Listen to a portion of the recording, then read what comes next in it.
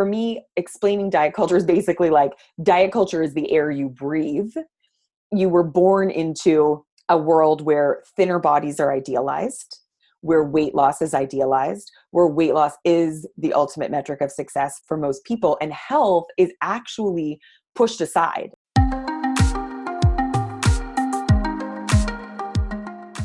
Welcome to How Do You Feel, a podcast with info and inspo to help you tune in to your fitness, nutrition, and mindset. I'm your host, Casey Zavaleta, and together we'll explore how we can optimize our physical and mental health so that we radiate positivity and happiness from the inside out.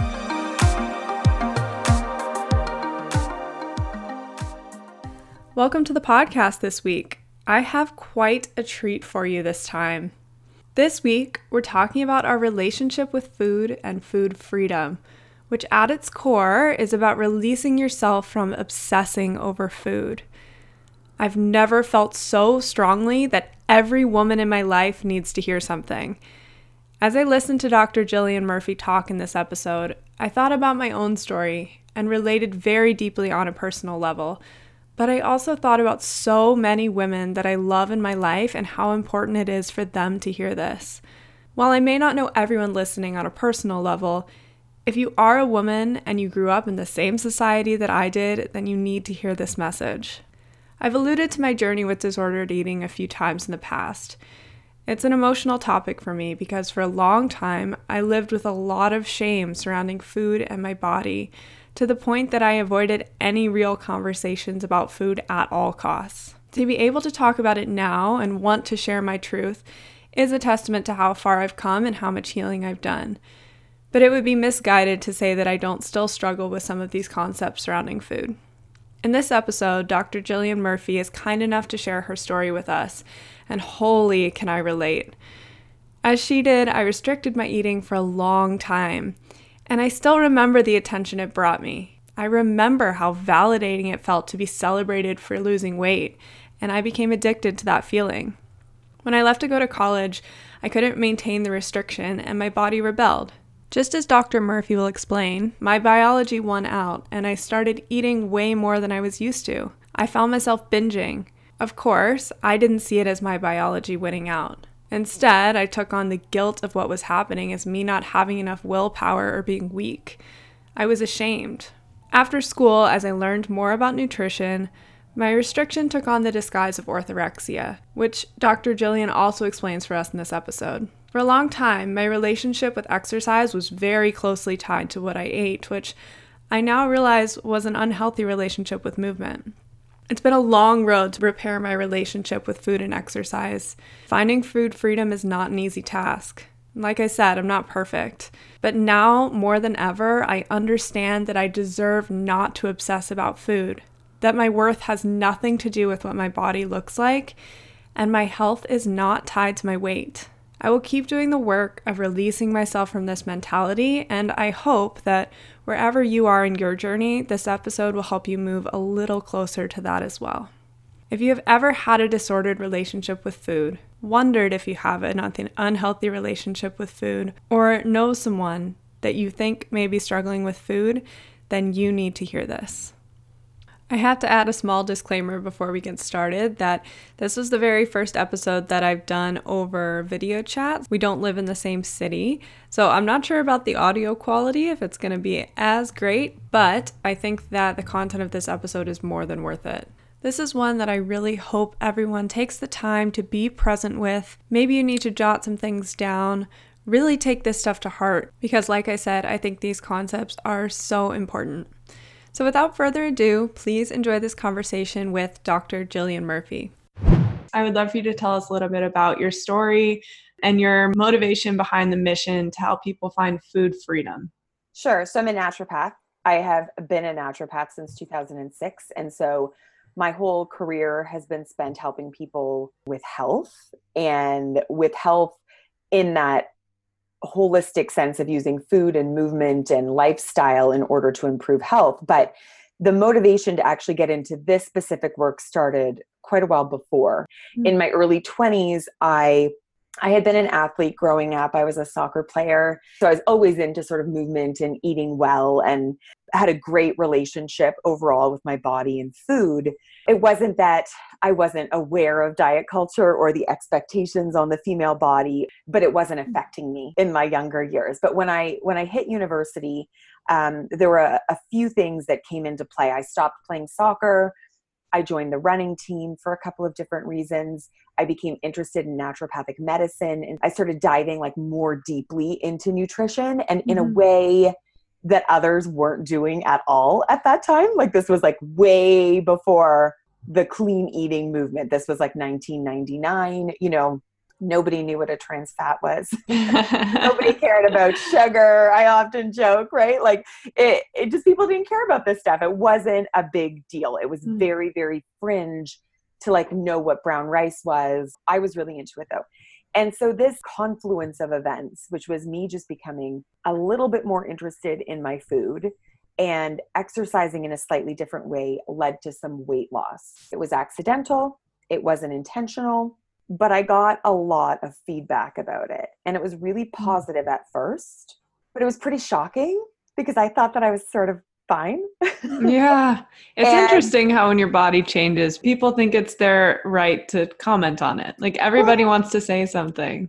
It wasn't like, oh, you look different, or are you doing something different? Like your body's changing. It was like, oh my God, I am so proud of you.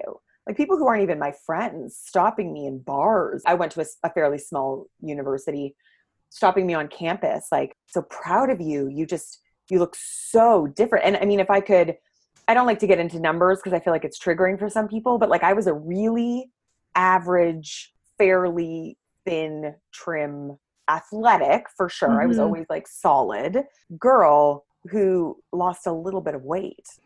It was really not that big of a deal, but it was like all of a sudden I was like, it was just like, what did I look like before? I mean, I don't know.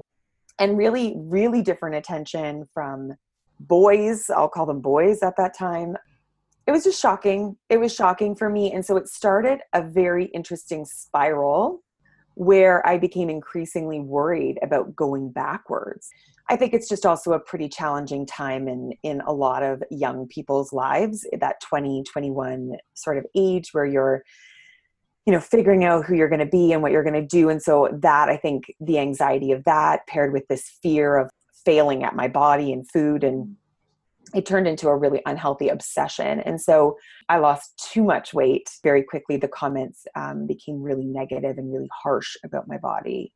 So I went from kind of like being congratulated to sort of being like, you're disgusting. This is disgusting, which was hard as well. I was suffering from a condition that we now know as orthorexia, but at the time there was no name for it. Can you just tell us what orthorexia is? Sure. So it's for anyone that doesn't know. Yeah, it's an obsession with healthy eating. And it's an obsession that it's no longer just about like, oh, I care about my health or my body. It's a very fear and anxiety based obsession with eating the right foods. And that becomes trickier and trickier. It gets more and more restrictive to the point where there's very little left to eat. And it definitely bleeds with anorexia. And I know for some they can exist at the same time. And for me, it got increasingly restrictive, which meant that I was eating less and less. I was always eating, but especially for the amount of running that I was doing, because that became the other outlet for the fear and the anxiety that I had, was to run. So you started using that as sort of like a punishment for what you're eating? Yeah, or a way to just manage it and a way to manage the feelings that I was having. I think even more, I would say at that point. Then, I knew pretty quickly that I didn't want to live like that very long. I had trouble getting help because I didn't tick the boxes for like a proper eating disorder. And a lot of people that I would go to see would be like, oh, you're just being healthy, and I was like, this isn't healthy. And I would say at that point, like as I worked to increase my flexibility with food, which is very challenging because I had very little help or direction. So I started to suffer from the reactions to restriction, which I can talk about at some point. We can talk about that connection. It was never explained to me. I think very few people actually understand the really normal reactions that humans have to restriction. And so as I tried to release my restrictive tendencies, which were problematic. I started to react. I started to behave in a way that felt really bad and really awful. And I thought that I was failing. And so I think at that point, I started using exercise to like make up for what I was eating. These things like shift. And then it's very interesting because I was trying to move out of this obsession with healthy eating as I went into a naturopathic degree. That's tough. Challenging. Yeah. Yeah, it was tough. And it was tough because I had this interesting perspective on healthy eating that others didn't have or hadn't yet found, because many people, I think, were obsessed with healthy eating who are in that program, who are in many programs that revolve around food and bodies and health, right? Mm-hmm. For many of the women, they tend to be female dominated areas of education and career, to have some sort of history or be in some sort of place where food could be potentially a bit of an obsession or a bit of a struggle. So I would say that it existed in the program, but I had just this perspective of like, okay, I don't have all the vocabulary for this right now, but I feel like there are some aspects of the way that we're talking about food and approaching food that's maybe not that healthy based on what I'm pulling myself out of. And then as I moved into my career, it just took a few different events in my career to really push me to go from sort of like a place where I didn't feel like I was disordered with food anymore into a really solid, grounded place with food and my body and health, where I really separated. I really started to separate weight and health and my understanding of how food and exercise played in with that. So I had got myself, I sort of say like 85% of the way there. And then there was just a few different events with patients repeatedly coming to me looking for weight loss and it being kind of the bane of my existence and not knowing how to manage it, and doing different eating programs, which I'm almost a little bit embarrassed about now, but early in my career, doing different like weight loss and food programs with people and seeing the struggle and seeing them not getting the results that they wanted and nothing lasting. And then also me having babies. And after my second child, I put on weight and it didn't come off. And none of the old tactics seemed to work anymore. And so at that point, I was really confronted once again with this idea of health and weight and how far food and exercise can go. And when it stops being healthy and it starts being problematic, the things that we're doing to manage our weight. Mm-hmm. It was sort of like this evolution. As I felt like I finally worked my way through it, I was like, okay, I need to do this for other people and I need to help them do it in less than like 18 years. Ideally. Yeah. Right? It's interesting how you're talking about how you got a lot of the way there, but then you learned a lot from coaching others and sort of working with others. I've had a similar experience as a trainer. When you take someone else through a program and suddenly you see something from an outside perspective, you actually learn a lot for yourself as well. It's almost like that voice in your head where you'll talk to yourself a certain way, but you would never talk to your friend that way, right? So when you have that outside perspective and now you're coaching other people through these things, I can really relate to that feeling of like things becoming much more clear in some of those pieces from working with others. Well, I always say that like one of the biggest myths of the diet culture is that we're all just like failing as individuals at eating and exercising, right? And because we're so engrossed in the diet myth, it's very difficult to take a step back and go, oh my God, everyone around me is also struggling with this. Maybe it's not our individual problem. Like maybe it's a problem with the system. When you take a little bit of a step back, it's still hard, but you do start to go like, okay, if I've put 20 or 30 people through this eating program over and over and over again, and they're not getting results, like, is it their fault or is it maybe the program, like, and when I say results, I don't mean that people weren't necessarily making some healthy changes and like feeling better. I mean, like, were they losing weight and keeping it off long-term? No, right. No, they were struggling because of that, because even when they were making really great strides with their health, what became interesting to me was the fact that they would throw all of that out the window if weight loss wasn't coming with it. That weight loss was the ultimate metric of success. And it wasn't happening. And I knew it wasn't happening for other people because I'm in these groups and these group emails or whatever with naturopaths and different people. The only people that I knew of that were getting quote unquote results were getting short-term results. And as far as I could tell, they weren't following up in the long term. Or it would be like, oh yeah, but that person stopped with the shakes and the blah, blah, blah, and the blah. So then they gained the weight back. And again, putting it back on the individual when meanwhile it's like, I just started asking questions like, should people have to be on 2 shakes a day and not eating food? is that actually a health promoting lifestyle? Right. If weight is no longer the ultimate metric of success, then we start to see these things with a whole new perspective. And we start to go like, oh, there might be a reason why people can't stick with that. And how could I continue to help them feel good and promote health without feeling like they need to be on a program that doesn't actually feel good to them, right? Yeah, for sure. Can you talk a little bit about diet culture and what it is and the language that we're all using that's sort of contributing to it? That's an Everest of a question. But yeah, big question. Okay, yeah, it's a good question. So I'll say that I currently work from a health at every size, non-diet or anti-diet perspective. What that basically means is whoever is in front of me, I'm specifically working with people who are struggling with food and weight. But even when I was in the end of my general naturopathic practice, the person that was in front of me, I was always working on improving their health without using weight as a metric of success and without using restrictive food practices or intentional weight loss practices as a way to achieve health. And I'm putting that in quotation marks because, again, I don't actually believe that that's a health promoting strategy. I think that we need to figure out where people aren't feeling good and then work at helping them feel good, not helping them lose weight. And within this paradigm, weight becomes an outcome.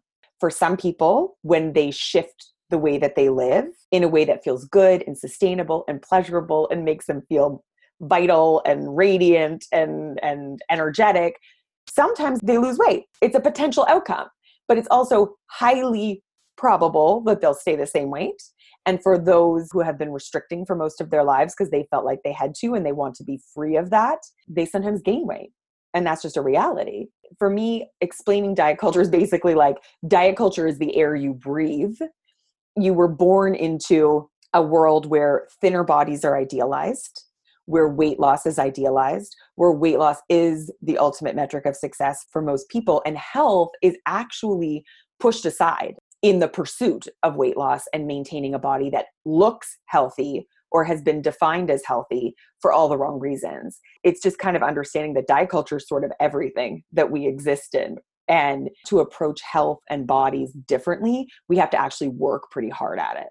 We have to be intentional and be critical and be constantly thinking and asking questions about the information that we're taking in when it comes to food and movement and our bodies.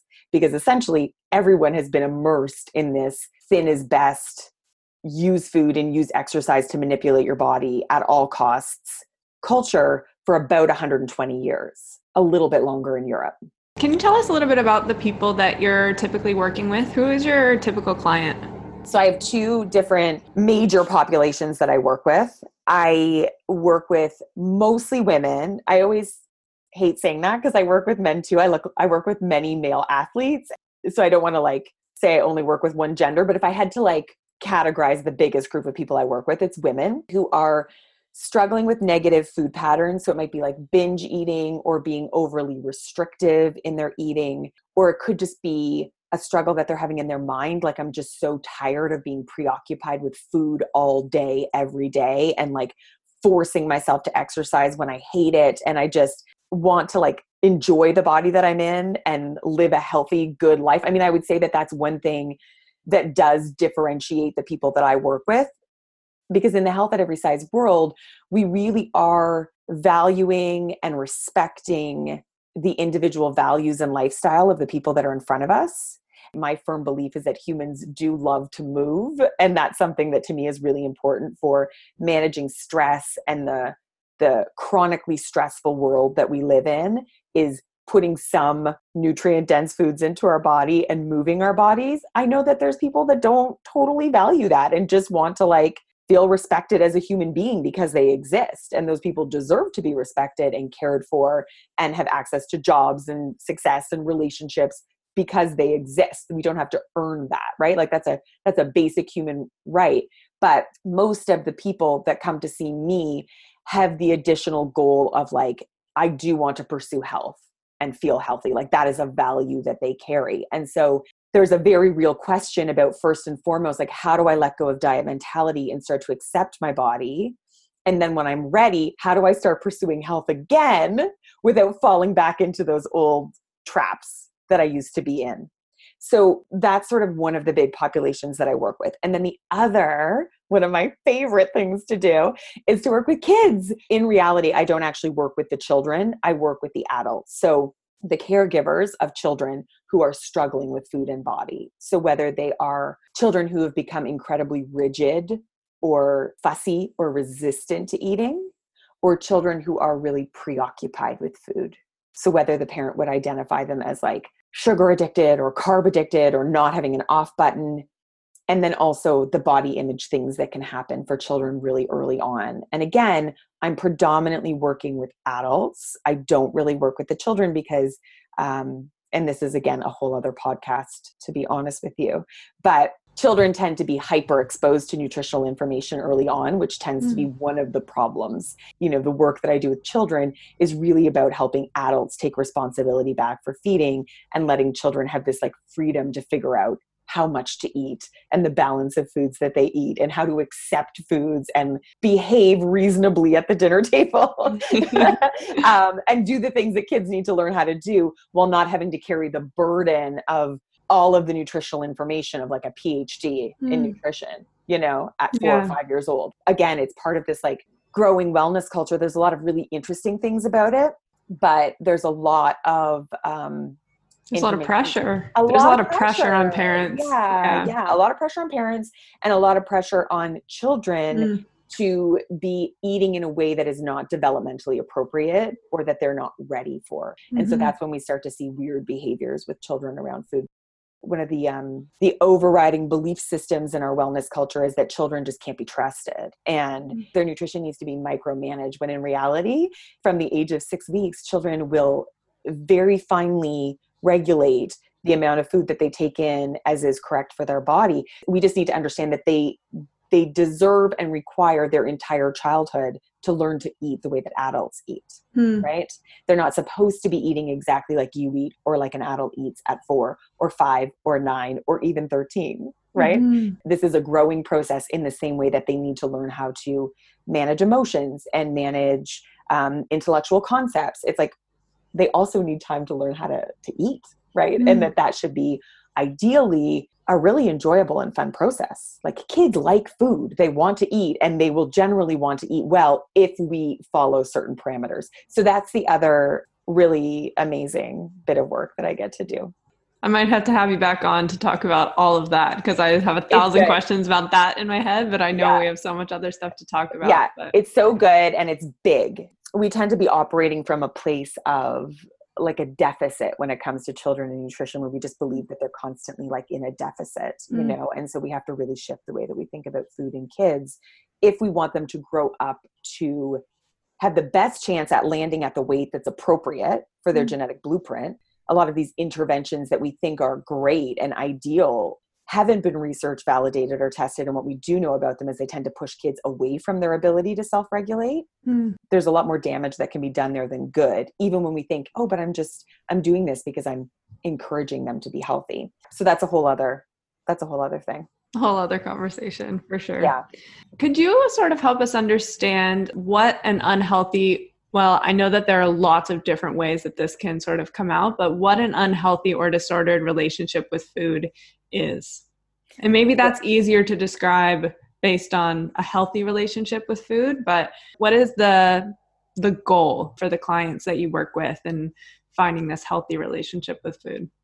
Ultimately, a healthy relationship with food for me is a relationship where the individual is like deeply attuned to their inner signals of like hunger and full, and they're able to mostly respect that, right? Like we're not perfect. We don't go to the bathroom every single time we have to go. Sometimes we hold it, you know, but eventually we go, you know, and we respect that we have to go. And so in the same way, you know, hunger is a biological drive. And so we have the awareness of it, and we are attempting to attend to it most of the time. That we eat foods that generally feel good in our body. So we're always considering our physical body, but we're also really aware of the mental and emotional and social and cultural aspects of eating. And we respect that, and it's valid. And we understand that all eaters, even normal eaters, eat emotionally sometimes, and that food fills that role as well. Healthy eating for me is flexible. it's again driven by our internal requirements as opposed to external food plans or experts telling us what we should be eating.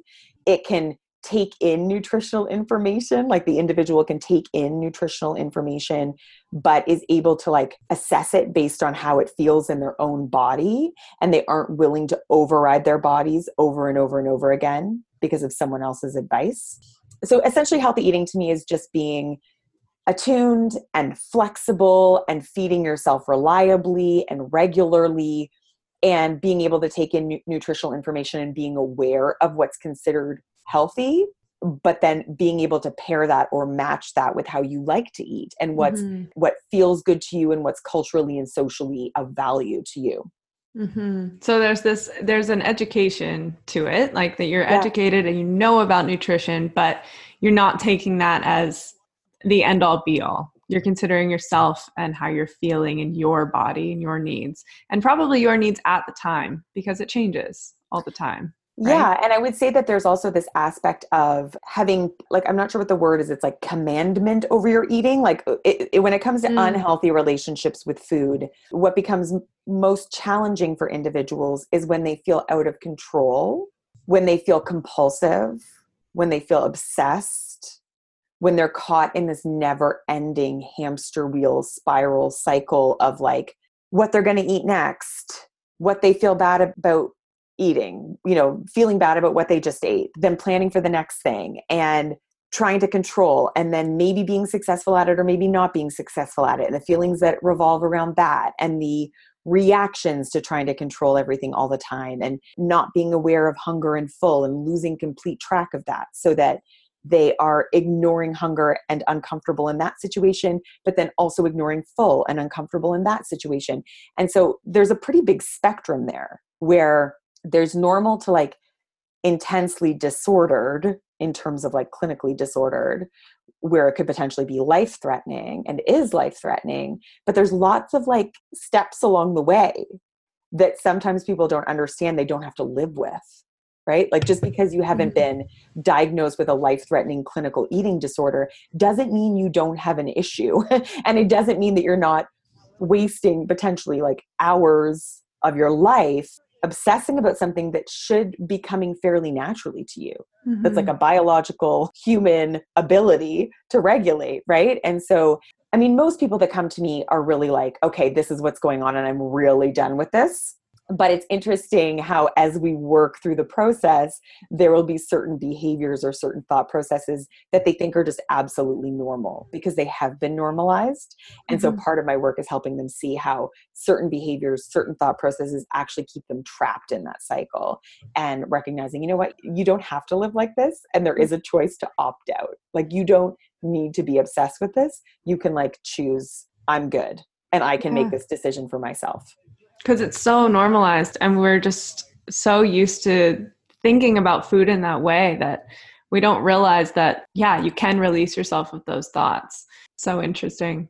Can you sort of outline the steps that you go through with one of your clients to help them in sort of repairing their relationship with food? Yeah, absolutely. Because it really is like a tear down process before we start building anything. Yeah. And so we really do set aside weight.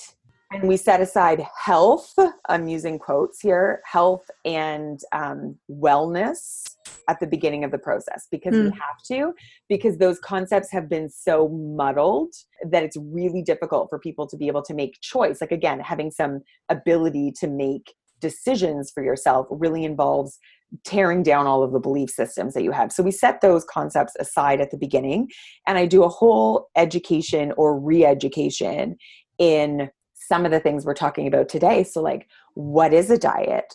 What do I mean when I say diets don't work? Like really getting into the research on that and what it looks like and how that plays out in the population and also within the individual that I'm working with. And so we do a lot of work there. Do you have a stat on that, by the way, of a stat that explains that like diets in the long run don't actually work? 90+%. Wow. 90 to 95% of diets fail in the long term. Long term is defined as 3 years, but as early as 1 year, we start to see the failure. And there was a recent study that came out, I can't remember the year on it, but looking at weight loss and those who had succeeded at weight loss in a diabetes trial. So they were sort of pushing people to lose weight for their health. The failure rates were a little bit lower than that 90 to 95% rate. But when they looked at those who were succeeding, quote unquote, at weight loss long term, what they found was that the majority of those people were actually weight cycling, meaning they're like restricting, losing weight. The moment they stop restricting, they start to gain weight again, because that's what our bodies like to do. And then they would start restricting again. And so that's called weight cycling. And we're actually beginning to understand how stressful that is on the body. And when we understand that like stress and inflammation are the leading cause of a lot of the health issues that we have, and we're beginning to understand that weight cycling is a huge stressor on the body, we begin to see how even those who may look like they're succeeding at weight loss long term could potentially be failing in a lot of ways when it comes to health, right? So there's lots of interesting stuff in there. Like I just published a newsletter last week about the things we know about long-term weight loss, which are not good. But then all of the questions, like all of the things that we don't know about long-term weight loss, because it's been, resolutely thought of as ultimately a good thing for so long. There's just lots of things that people are just focused on making people lose weight, but they haven't really stopped to be like, okay, so then when they lose weight, are they actually staying there? Are they actually healthier? Have they actually, if they gain 20 pounds and now I've forced them to take it off, are they just as healthy as they were 20 pounds ago? Like there's just all of these, are the methods that I'm using actually safe and effective and ethical? Like there's just all of these things that get ignored in the pursuit of just this ultimate metric weight of loss. Right. Yeah. Right. And people aren't really considering or researching. But yeah, the statistics are not good. And that's because to our body, weight loss feels like starvation. Our body, we have what's called a set point weight range. And it's really difficult to know what someone's set point is. It basically involves normalizing their relationship with food. Is that genetic? Your set point, or is it based on like past habits and like kind of where your body has been used to being? Do you know what I mean? It's predominantly genetic. So when they look at like twin studies where they're looking at identical twins, even if they're separated and like adopted into other families, they end up being similar to each other. They've done identical twin studies and they put, so there was like an interesting study where they had identical twins and they put one on like same diet plan, but had one exercising, like running something like, it was an enormous amount extra per week, like 30 miles more per week than the other twin, and like kind of keeping the diet the same. And then at the end of the study, it was months, there was like a 5-pound difference between these twins. Meanwhile, when they did the same study with people of all different genetic backgrounds, the results are all over the place. Right. Oh, wow. Because one of the belief system is that our thermodynamics is just like a computer or a calculator, right? Like exercise this much, lose this much weight, but it's actually calories in, calories out. Right. It's so much more complicated than that. And it's heavily influenced by our genetics, like how we store weight, how we burn fuel. These things are just heavily genetically determined. And again, they've done it with adopted children as well, where when they're adopted into another family, they're much more likely to look like their biological parents than their adopted family. So that said, though, one of the things that definitely can begin to shift our set point is dieting, because what we see is the more we diet, the more our bodies get like afraid that we're starving, and the more our bodies become adapted to holding on to weight. Because your body's afraid that you're going to start starving it again. So it's going to need that extra stored fuel.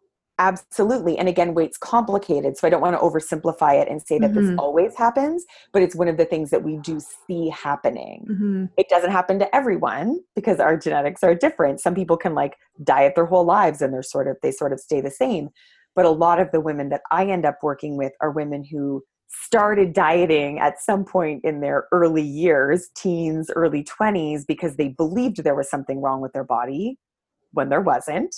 And as a result, over the years have gone through these cycles of losing and gaining and then gaining back more. And it becomes more and more difficult because, again, we have this set point range and it's a little bit hard to know again, what someone's set point is or how flexible the set point range is. Like some people easily move up and down 10 pounds or 15 pounds or whatever. It's like they exercise a bit more.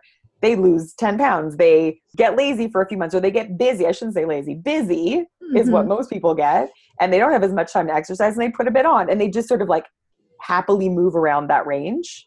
To push someone out of that range, we typically have to do some pretty extreme things, like really be restricting and overdoing the exercise, or really be reactively eating, binge eating, ignoring our hunger for long periods of time. But what's interesting is that our bodies have a much tighter control or tighter grip on the low end of our set point than on the upper end of our set point. From a survival perspective, that makes sense. Our body's going to be much more concerned in the immediate moment with us losing too much weight and dying than it is gaining weight, which can have effects on our health and overall how we feel, but over decades, right? So the biggest concern for our body is not, do you look good in a bikini and are you measuring up to like Jennifer Garner? Our body's concern is, are you going to die? And so all of our physiological processes have been geared around protecting ourselves. And a lot of the negative, again, I'm using a lot of air quotes today, but like the negative food behaviors that we see in women are actually not negative food behaviors. They're our body's way of forcing us to do things to ensure that we're eating enough food and that we're not starving. And the main difference is that in the past 120 years, we have found ourselves in a place of food security. Not the whole world, but many of us in North America are in a place where there is more access to food, reliable access to food, as opposed to back in, everyone loves to talk about like the caveman days, back in the caveman days, nobody snacked. I mean, people didn't have food to snack on, right? But what they did become was the hungrier they became, the more food preoccupied they became. And that ensured that they continued their drive to find food to stay alive. That is not so functional in 2019 when there's food everywhere. So trying to force yourself to restrict and starve and not eat when you're hungry makes you food preoccupied, and there's food everywhere. And then we think it's a willpower problem, but really it's just our biology winning out, right? It's like trying to hold your breath for too long when there's oxygen available. Eventually you start gasping for air. It's like trying to hold your pee for too long. Like eventually you pee your pants, you're gonna go, right? And it's the same with hunger. Hunger is a biological drive, and it's a drive to keep us alive. So it is strong. So we can only restrict for so long before we fall into some sort of pathological pattern like anorexia, where it's abnormal to be able to restrict ourselves for such a long time, or we start reacting. We start losing control, when in reality, it's just our physical body winning out over our mental beliefs about how we should behaving.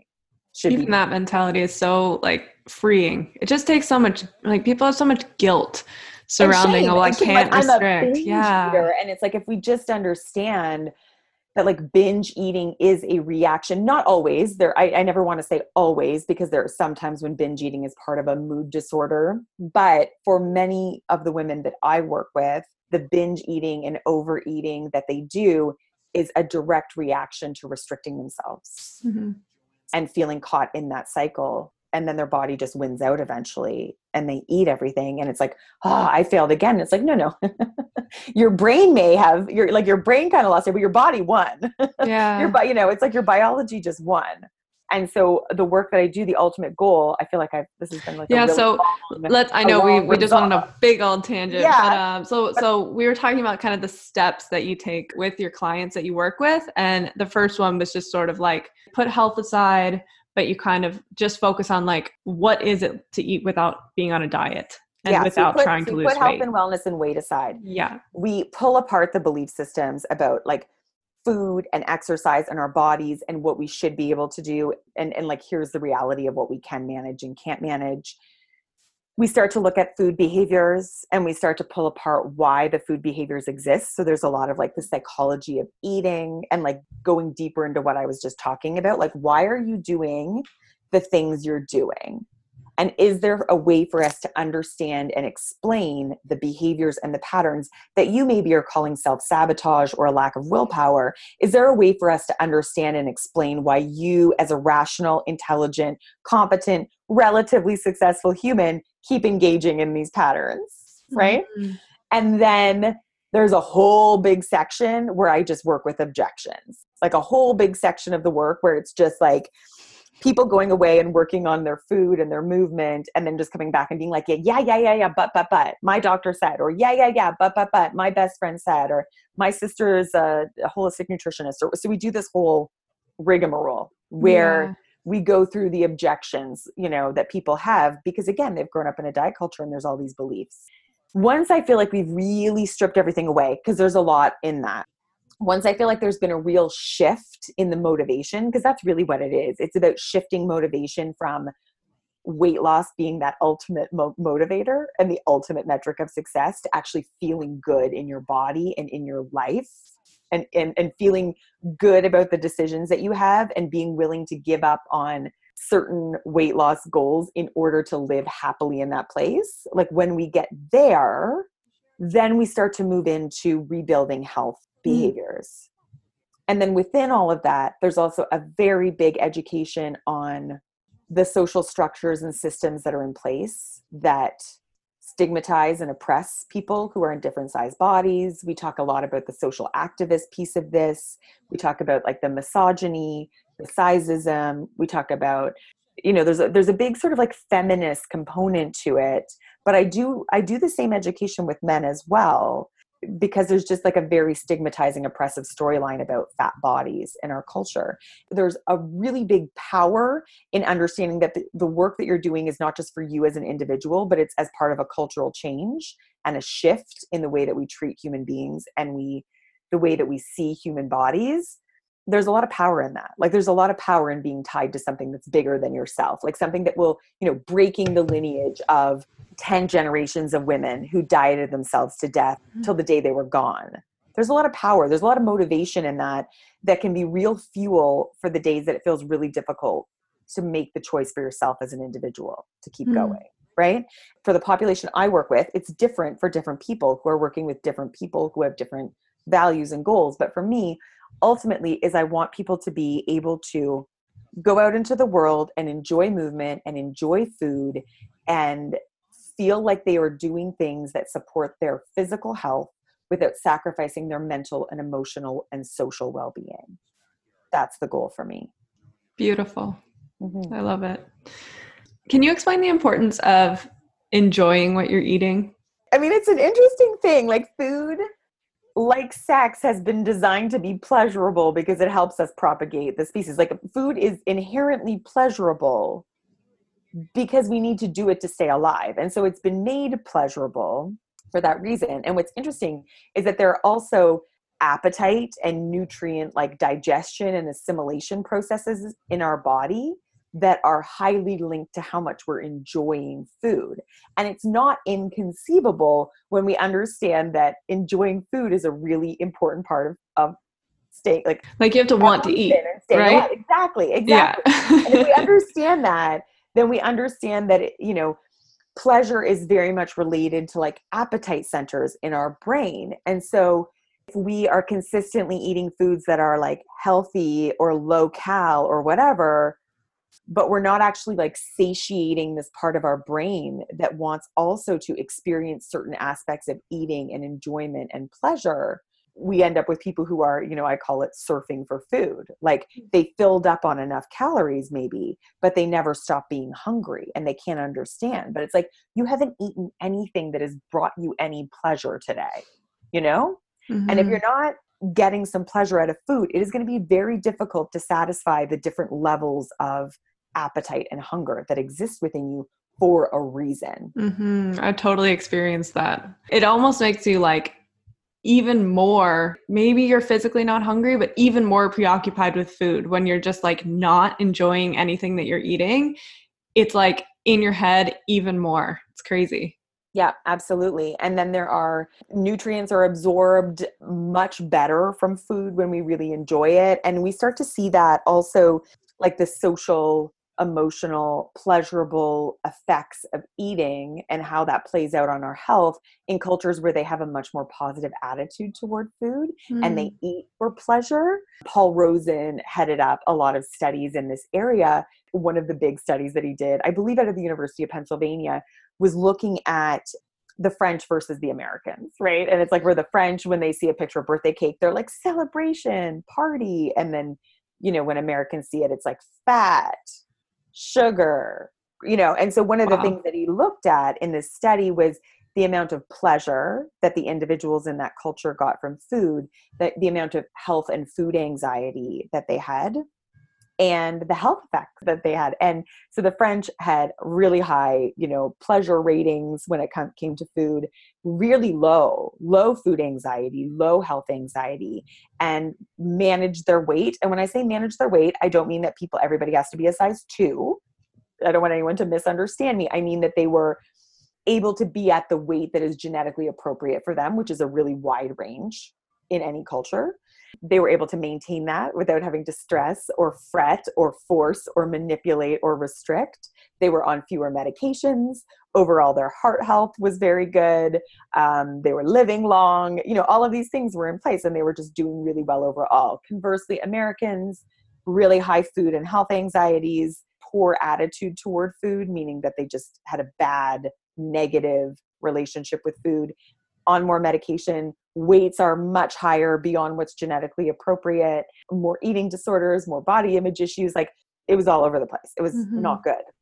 I study with Ellen Satter, who's sort of like the formative voice in competent eating for children. So in the work that I do with kids over the past 50 years, she's the one who developed, researched, and has clinically and research validated a model for teaching children how to eat competently.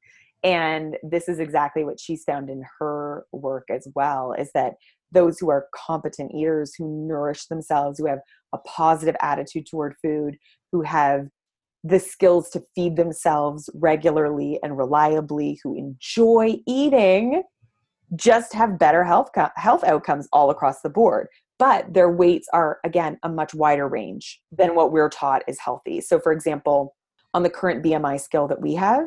Why are we possibly still using that? I mean, I know, but we have to just address it because doctors use it and Yeah, absolutely. So on the BMI scale that we currently use, healthy is considered under 24.9. So 19 to 24. And even then what we see in the media is much smaller than that, portrayed as healthy. So probably closer to 17 to 19 is more what we're seeing in the media.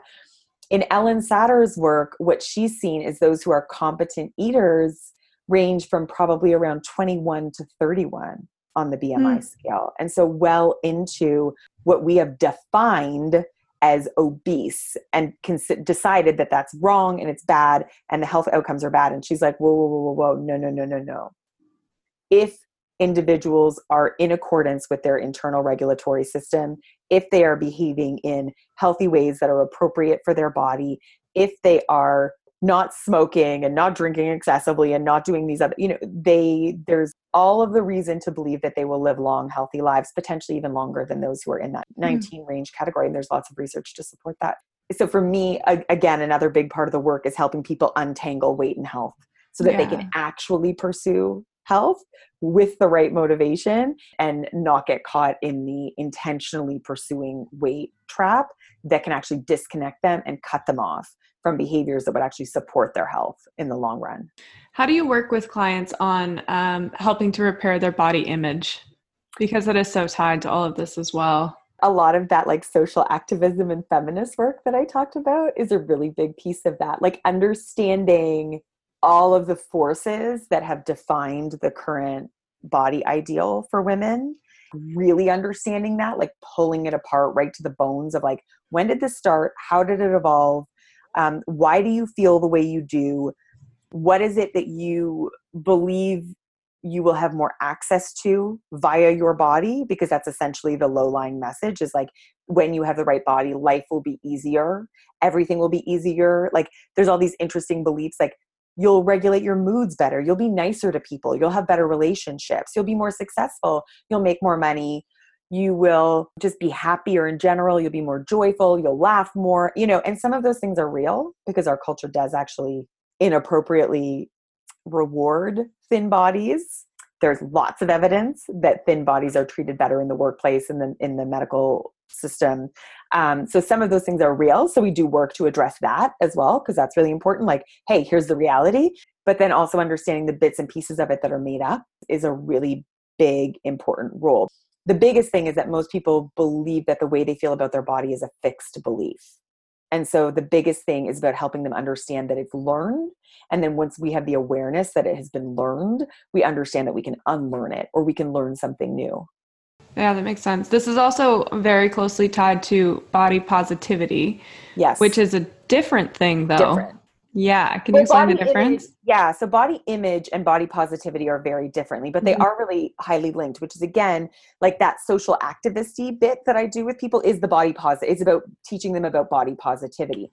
Body positivity, I kind of alluded to it earlier when I was talking about human beings deserving to be respected and valued simply because they exist. Yeah. Like exiting the meritocracy where you have to earn your worth as a human being because that's impossible. And you start to understand that all human beings are worthy because they exist. That is essentially the foundation of the body positive movement. And it was really created to advocate for those who are most oppressed and most stigmatized and most marginalized. So it was originally founded in sort of like the 70s-ish to really draw attention to sort of the queer and the fat community who were being really heavily stigmatized at that time and continue to be. Body positivity is really about riling against or fighting against the systems and structures that are at work that disrespect human beings in bodies that they have defined as inappropriate or not good enough. I mean, that's what that work is about. Body image work is about the way that we see ourselves and how we internalize the messaging, a lot of which comes from the way that fat bodies are treated and queer bodies and trans bodies and disabled bodies and differently colored bodies and different ethnic bodies. A lot of what we internalize and how we feel about ourselves is a byproduct of how we treat other human beings in the culture. And then body image is, really about shifting the way that we see ourselves in the world. But the really big difference is for those who are not in marginalized bodies, when we do that internal work, when we shift the way that we feel in the world, all of a sudden we realize we have a lot of privilege and we're treated really, really, really well. It's reflected back, right? It back to us. Yeah. Right. Those in marginalized bodies can and have to do the same work, but the world is not going to reflect it back to them. So they can do the work to be like, you know what? I'm going to stop oppressing myself with these internal thoughts and behaviors. There's no good coming from me continuing to treat myself this way because I'm a size 16 or a size 22 or I'm disabled or I'm trans or I'm whatever. Like, I'm going to do that work to accept myself, but that doesn't mean it's going to be reflected back to them. They are still going to have to go out into the world and deal every single day with the judgments and the misinformation and the fear of others. It's different work because body image work is about healing up the individual. And for me, body positive work is about healing up the system and the culture and the structures that are in place. And I feel like we need to do both. Right? We need to be doing both. Yeah. So much work to be done as far as the structures that are in place and the oppression against larger bodies, for sure. It's a great message to be aware of. Yeah. So I have one final question for you. Sure. It's something that I ask everybody that comes on the podcast, but what makes you excited to get out of bed in the morning? Well, I think like on a macro scale, it's like my children. And I mean, I like life, I think it's exciting. I think it's fun, in general. I have a pretty good, but I think that in terms of this work, it's just really exciting to see women freeing them. Like that box I was talking about at the beginning. It's like watching a woman step out of that box is one of the most amazing things. Cause it's like all of a sudden she finally gets to live life on her own terms, making choices for herself that feel good. And it's very exciting to me to get to be a part of that process. And like I said, to shorten it, to shorten the point A to point B. Yeah. It's not easy to do by yourself. That's for sure. It definitely isn't. And I think that's really important to note because there's lots of books. I have a podcast. You have a podcast. It's great. It's such great information. I think that it plants the seed. I think that it helps begin to shift the stories. It and at the least belief starts to open your systems. eyes, right? You start to Absolutely. think, okay, there's something else out Absolutely. there. But Yeah. for many people, it requires some help to shift the relationship. Like I always try to remind people, this is like a relationship that you have with your body and with food. And it's an ongoing relationship. It's not like, oh, you're just going to listen to something or read some book and there's going to be like a snap of your fingers and everything's going to be different. Sure, that can happen. It happens to 1 or 2 unicorns. Most other people need some help navigating that relationship, right? And learning how to cultivate a different relationship in a different ongoing way. They need new skills, new tools, new thoughts. And that's, like you said, it's very difficult to do on your own. Yeah, for sure. I needed help. I definitely needed help. And I always advise other people to invest a bit of time and a bit of money and a bit of effort, because it will save you decades of this work. Yeah.